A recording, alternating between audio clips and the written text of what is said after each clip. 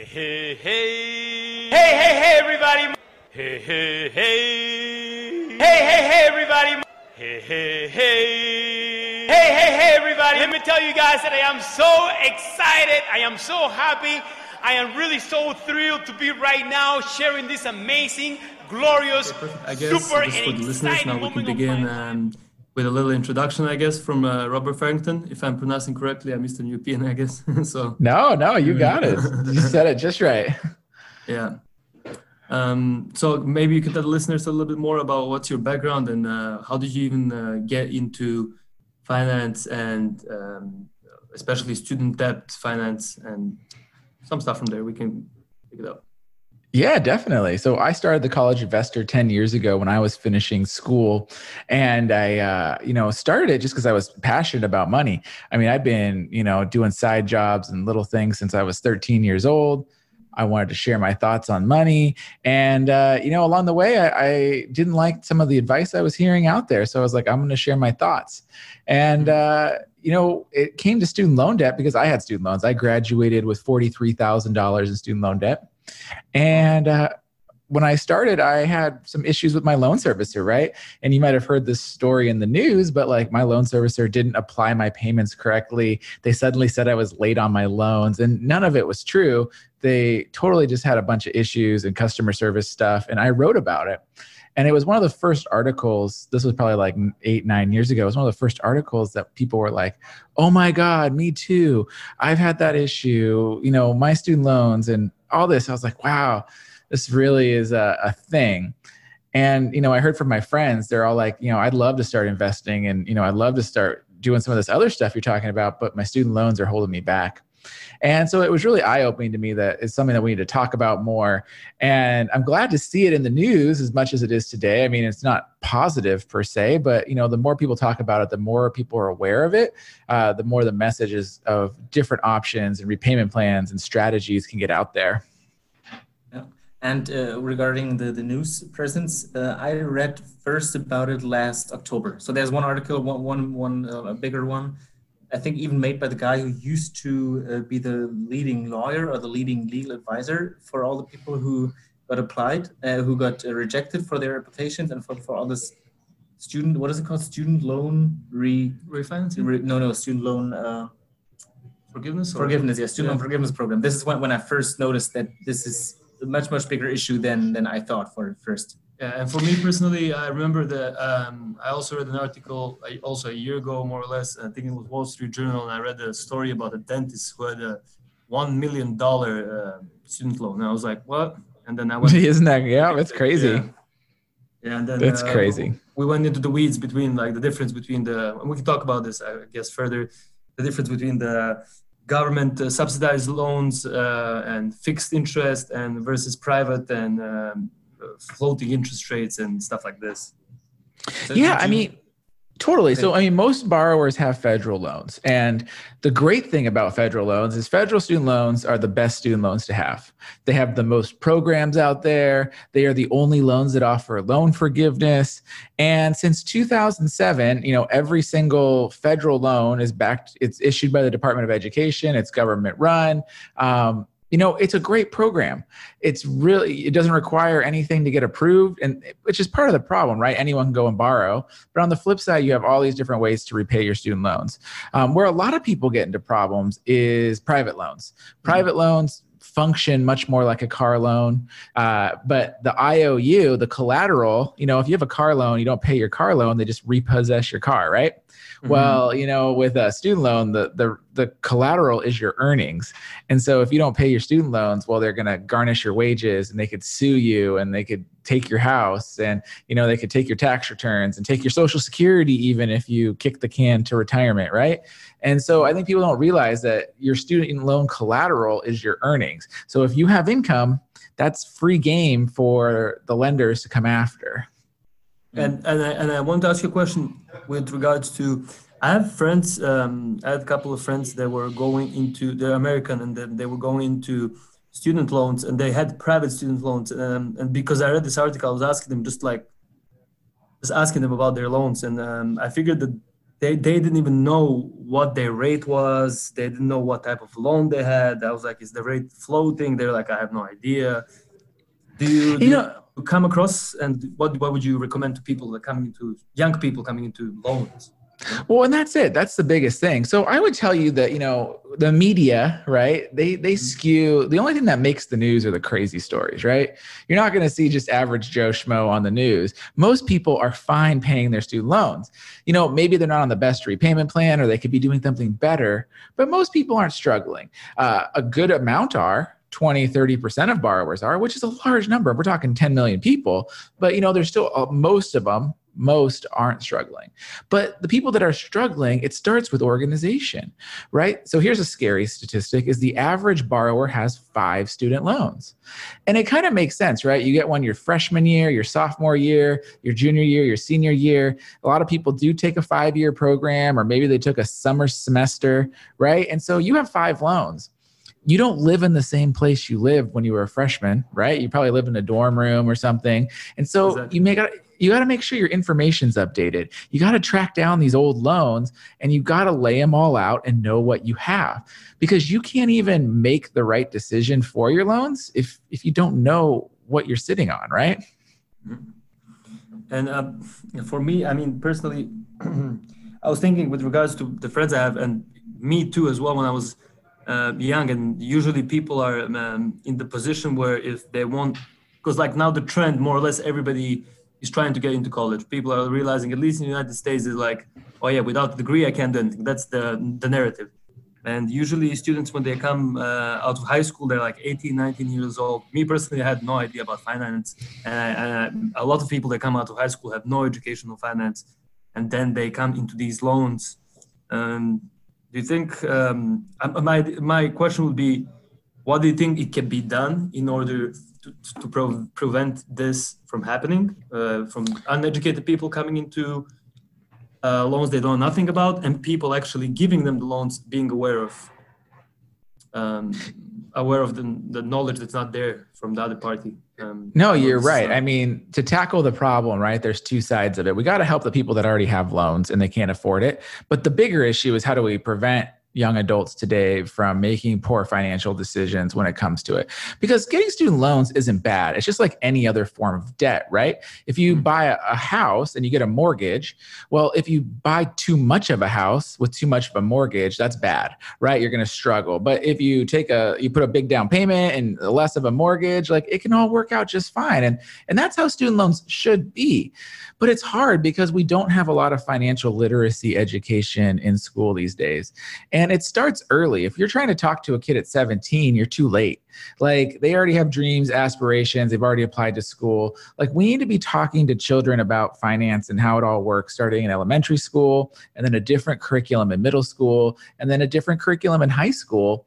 And we gotta talk about these things and teach them and educate them. And there's a lot of memes and jokes that go around on the internet, but they're kind of true. These are the jokes that are like, I learned trigonometry, but like, I didn't learn how to do my taxes.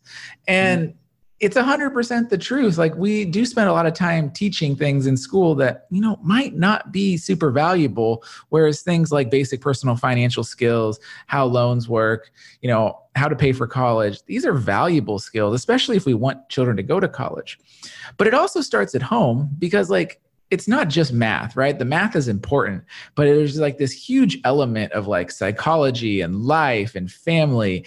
And, your parents are telling you since you were, 6 years old that you got to go to college, and, but maybe you have no idea what you want to do in life. And like, so like, there's all this other psychology stuff that goes with this college discussion that's a lot more challenging than the math. Exactly. And just to be correct, I think I've read about you. I think about you personally, that you teach your kids from they're young, I guess, and that you already teach them about finance. Is that correct? Or yeah, 100%. I mean, my son's 6 and my daughter's 3, and I mean, he knows we recycle cans, and he knows how to earn money, and he saves his money, and we teach him, if he wants to buy something, he's got to spend it. So it's like, we definitely try age appropriate ways to teach children about personal finance and money, because like, that's one of the basics of human society today. And so you can't ignore it. You can't just pretend that, children are going to watch and learn, you got to teach them, you got to show them. They have to do it themselves and understand how money works. It's just, that's the only way. Would you say that one problem is that is with the ease, or lies in the ease of getting loans, and that basically everybody gets a loan without any application, without any proper due diligence? Well, 100%.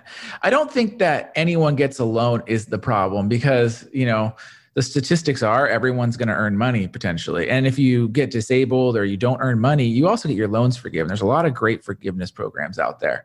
And so I don't think that's the problem. I think the problem is that the crazy amount you can borrow has perpetuated the high cost of education, right? So most economists in the higher education community agree that government's free money is what's driven the cost of education rising as high as it has. You go back into the 70s and 80s when loans were issued by private banks and only insured by the government. We had a very different system than we have today. College costs rose at a slower rate than they're rising today. And so I think that's part of the problem. I also think that we need to have a real ROI, return on investment discussion around education spending. Because it's just like anything else. We have the data. You could Google what salaries are and what careers pay and all that stuff. I mean, it's so clear as day out there, like 2 minutes on Google, and you can figure out what you're going to earn in life. I mean, it's kind of scary on one hand, but if you want to be a teacher, you can look up your state or city and know what teachers make. If you want to be an engineer, you can get a good estimate of what a starting engineer works, or what they make. And so like whatever you want to do, you can just search for it. So we could take that data and we could really change the dynamics of lending. But, there's the whole other argument is like, but like you're judging and telling people what they're going to do. But I don't know. I'm a big fan of caps on student loan borrowing. I think if we did put caps on student loan borrowing, people would be forced to borrow less, which in turn universities and colleges would be forced to charge less. I think it would definitely cause a short-term issue for people. And it also might, disenfranchise like first-time college students or people like that. So that's a negative. And there might be things we can do to address that. But I do think caps on student loan, like the amount you can borrow, would be a holistic good thing. My only objection, I guess, to this notion, and I completely understand where you're coming from, is since we're basically located in Boston, and we both studied in Boston, the amount of international students that we have, at least here, so I'm looking from my perspective, is very large. And personally, one problem that might arise is that even though that you put a cap on American students and how much they can borrow, then you will have a huge inflow of international students, and maybe these colleges and universities won't honestly care because they're also making money, in the end. What do you think about this notion? Well, that's how they already do it today. That's not shocking. That's how the system works. And so in a lot of places, I'm in California, right? So the UC system, all the UC schools in the California state schools, they set quotas on how many, residents of the area they have to have and how many things. So, I mean, you can legislate to make it equitable, but they want those international students or those out of state students because they do pay their fair share. I think the interesting thing for like in California, I was just doing the math, the state budget only contributes 7% of the cost of educating everybody in California with, we have UCLA, UC Berkeley, like a lot of great schools, right? And only 7% of their whole budget, which is over, was billions of dollars, is funded by the state. Everything else is paid for by tuition. So it's, tuition, grants, things like that are the main drivers of how they're paying their bills. And so I think it's totally fair to have international students come. I think it's great. I think it's important. But I think it's fair to have them pay more as well. But you can legislate how many people you allow in. And just to pitch one idea, what would you think about a government subsidy instead of giving a loan, a government subsidizing the best and the most talented students, basically compensating or giving a portion to the loan payment, to the tuition payment? I think that, but we do. I mean, we have Pell Grants. We have tons of grant programs out there from the federal government, from the state government. And then isn't student loan forgiveness a subsidy in effect? And so right now, 50% of everybody with student loans can get some kind of student loan forgiveness. Might not be total loan forgiveness, but it could be partial loan forgiveness. And that's effectively a subsidy right there in itself too. So you could ask yourself, are we, subsidizing the right levers to get the results we want? And maybe we are, maybe we aren't. But there's definitely lots of subsidies out there already. And, is it the right way to use them? I don't know. Would you say that part of the problem is that the government has lost track of how many loans they have given out, and that's why they were outsourcing it to private organizations, to private contractors to take care of this? And then at the end of the day, these contractors were basically, I think I went through the data last week already, and only 1% got approved at the end of the day. Everybody else got declined because of not meeting program requirements. With regards to forgiveness. Yeah, with regards to forgiveness. So. Yeah. So, I mean, the model of the government has always been to use contractors for everything. So the contractors themselves, or the idea of using contractors in itself isn't the problem. The real problem is the alignment of the contracts that we're using for these contractors. And do they align with the social policy outcomes we want to see when it comes to student loans, right? And so for the long time, and this is where you're seeing lawsuits and different things, these contractors like FedLoan, Nelnet, Navient, all these contractors didn't necessarily have the alignment in their contracts that I think we as a society wanted to see. They were more encouraged in their contracts to steer people in different directions for their own profitability. And you can build that in contractually. You could say, like, you need to do this, and if you don't, we're going to, we're not going to pay you less, or, there's definitely financial and contractual incentives that we can totally use on these companies to align them in the correct fashion. And we just haven't. When it comes to public service loan forgiveness, the 99%, it's one of those headlines that like really grinds my gears because it's so misleading. And the misleadingness of this headline is designed, in my own personal opinion, to scare people away from using it. It's that whole promise of like the government is inept and can't do anything right. Well, look at this example. This is why it's proof that they're not doing it right. But really, the headline and all the problems were created by the government. And it's like they're just trying to like end their own program because it's a different administration and things. So the 99% headline is incredibly misleading. Public service loan forgiveness, the program that it's about, is 100% functioning the way it should, but there's a lot of underlying reasons. So 99% of those people that got rejected, none of them should have applied for the program. They weren't eligible. And if they would have taken more than 30 seconds and typed it into Google, they would have learned they weren't eligible. But, I also put this personal responsibility thing. Like imagine if I was to pay you guys, say I was going to give you $100,000, right? And all you had to do was, but let's just say I was going to give you $100,000 and the requirement was that you just did 3 things and you did it for 10 years. Would you make sure that you checked to make sure you were doing those 3 things for 10 years for like $100,000?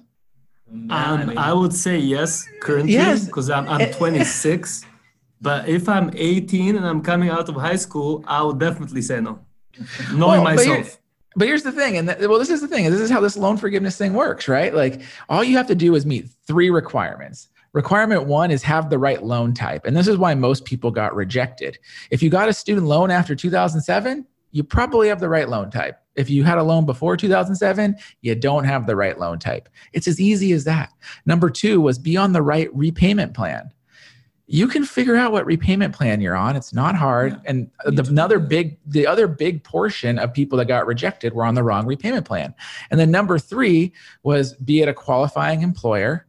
And then I guess number 4 is fill out the documents right, because about 30% of people got rejected just because they didn't fill out the paperwork correctly. So it's like when you say that like 99% of people got rejected, like 99% of them really just needed to, like, in 10 years, you couldn't figure it out. Like, and these companies also give you an update. You submit your employment certification every year, and you can log into your student loan dashboard and see that your payment's qualified. So these people, once again, like, you're telling me in 10 years, you never bothered to log into your student loan account and see if your payment's qualified. And so, like, yes, I don't want to dismiss it. There are problems with these loan servicers. There might not be aligned with your best interest.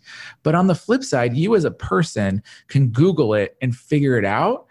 And you're the only one that's responsible for your own money in life. Like, you can't put your own personal financial life in the hands of like a call center that's going to process your paperwork that you may or may not fill out correctly. You know?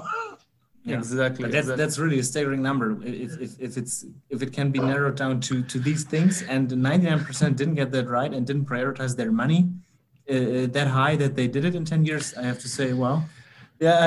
And here's the thing. So here's where the stats get a lot better. So the government stats are pretty transparent on public service loan forgiveness. So the program started in 2007, but it started in October of 2007. So the first time you could have ever even been eligible, if you like literally like watched Congress, saw when it was passed, and like did everything right, November would have been your first eligible payment in November 2007. So that means November 2017 would have been, if you did the whole 10 years perfectly in a row, would have been the first time you could have had your loans forgiven.